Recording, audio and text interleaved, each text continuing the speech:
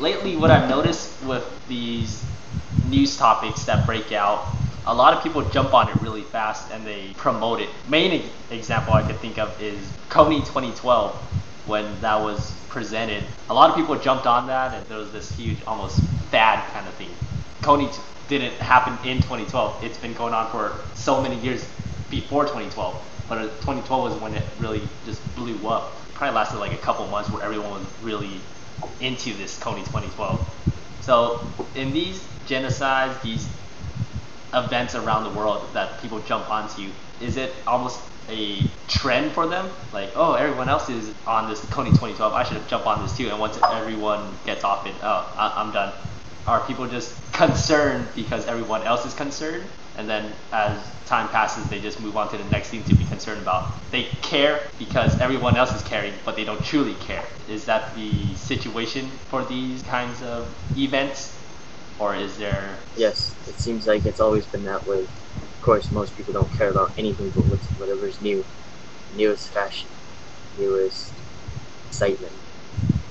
And they're dilettante in every single thing.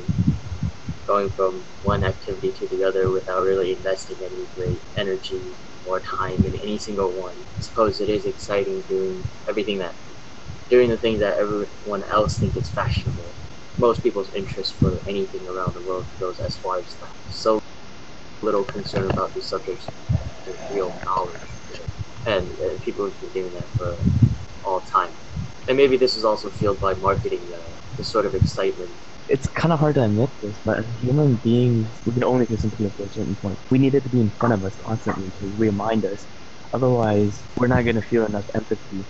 Our imaginations aren't strong enough to continually emotionally affected by the plight of others, unless they're directly related to us or something like that. Like how we can't understand the situation until it finally happens to us. Even like people in activist groups, like they can still joke, they can still have relationships with other people, they can still live their normal life. They need to go into the activist meetings in order to feel the fury and the anger of animals being mistreated.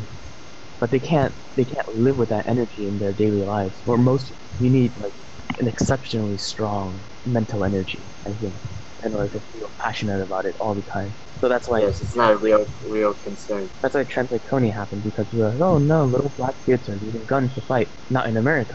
That's really, really bad. And then they feel it, and then once the media stops trending it, you stop thinking about it. And then once you stop thinking about it, you don't care anymore. Because it's not thrust in your face, you're not reminded of it continually. It's also the fact how it might affect you directly. So like, for gun control, even though we might not have people related to it directly, but the fact that it's a continuing danger if gun regulations are not in control, that we might end up being at that shopping mall. Well, I wouldn't be at a shopping mall, but at that university or that Walmart maybe even, and then like someone pulls out a gun and basically self-preservation. But do you think it's this ability when things aren't constantly thrust in your face to forget about it?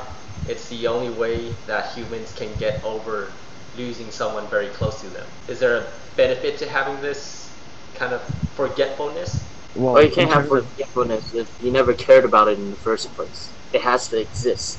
There has to be a relationship, a bond first with whatever thing before you can forget. But I don't think people ever had a real concern in the first place with the social troubles or stuff mentioned on the news. When you lose someone close, that would have, but some people not personally would be forgotten more easily, like Kony. But if you actually lost someone close to you, that would be continually pressing on you, because that is something personally related to you. In regards to that, I think forgetfulness is good for self-preservation, because what would you be doing if you felt too much empathy? You'd just be living for other people, right? Wallowing in your sorrow all day. Let's just think of it this way. It's good if you like it, not good if you don't. Sadness for love is good. Sadness for something I don't love is not good. It depends on what you like. Do you want to forget it? If you want to forget it and you can't forget it, then it's good. If you don't want to forget it and you forget it, then it's bad. So whatever serves you makes you happy. It's too arbitrary. You all have two different values. For the relationship part, regarding forgetfulness.